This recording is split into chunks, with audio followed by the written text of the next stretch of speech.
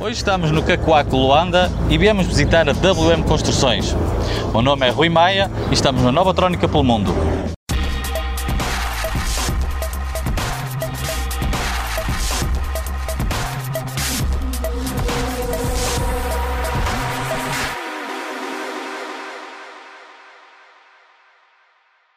Quem é a WM e há quanto tempo exerce a sua atividade?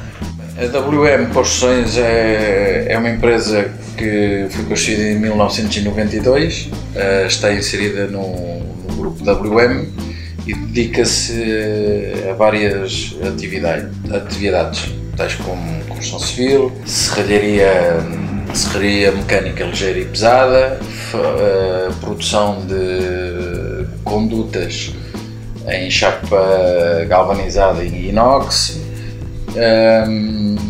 tem oficinas auto, carpintarias, exploração de madeira e produção de betão e massas bituminosas e agora mais recente a comercialização de plantas ornamentais, onde temos um espaço junto à Sagrada Família, que é o Expo Garden, onde nós comercializamos as plantas, flores, espaços verdes que nós produzimos na nossa fazenda de Cachito.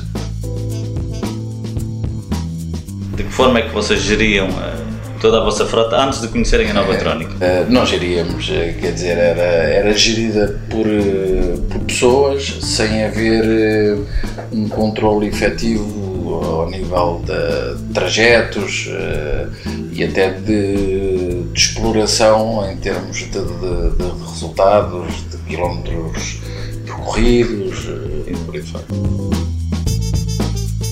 O que é que os levou a escolher o Frotasoft na solução de gestão de frotas?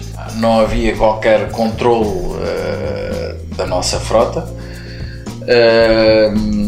e como temos no grupo já 176 viaturas, entre viaturas ligeiras e viaturas pesadas, viaturas essas que estão distribuídas por várias áreas de negócio e por várias províncias de Angola. E, como é óbvio, tornava-se imprescindível começarmos a controlar a nossa frota de uma ou outra forma, não só para controlar os trajetos pré-definidos, mas também para termos alguns resultados de exploração que o vosso software permite, não é? Que resultados é que vocês notaram? Notaram alguma diferença? Os resultados do Frotasoft foram positivos?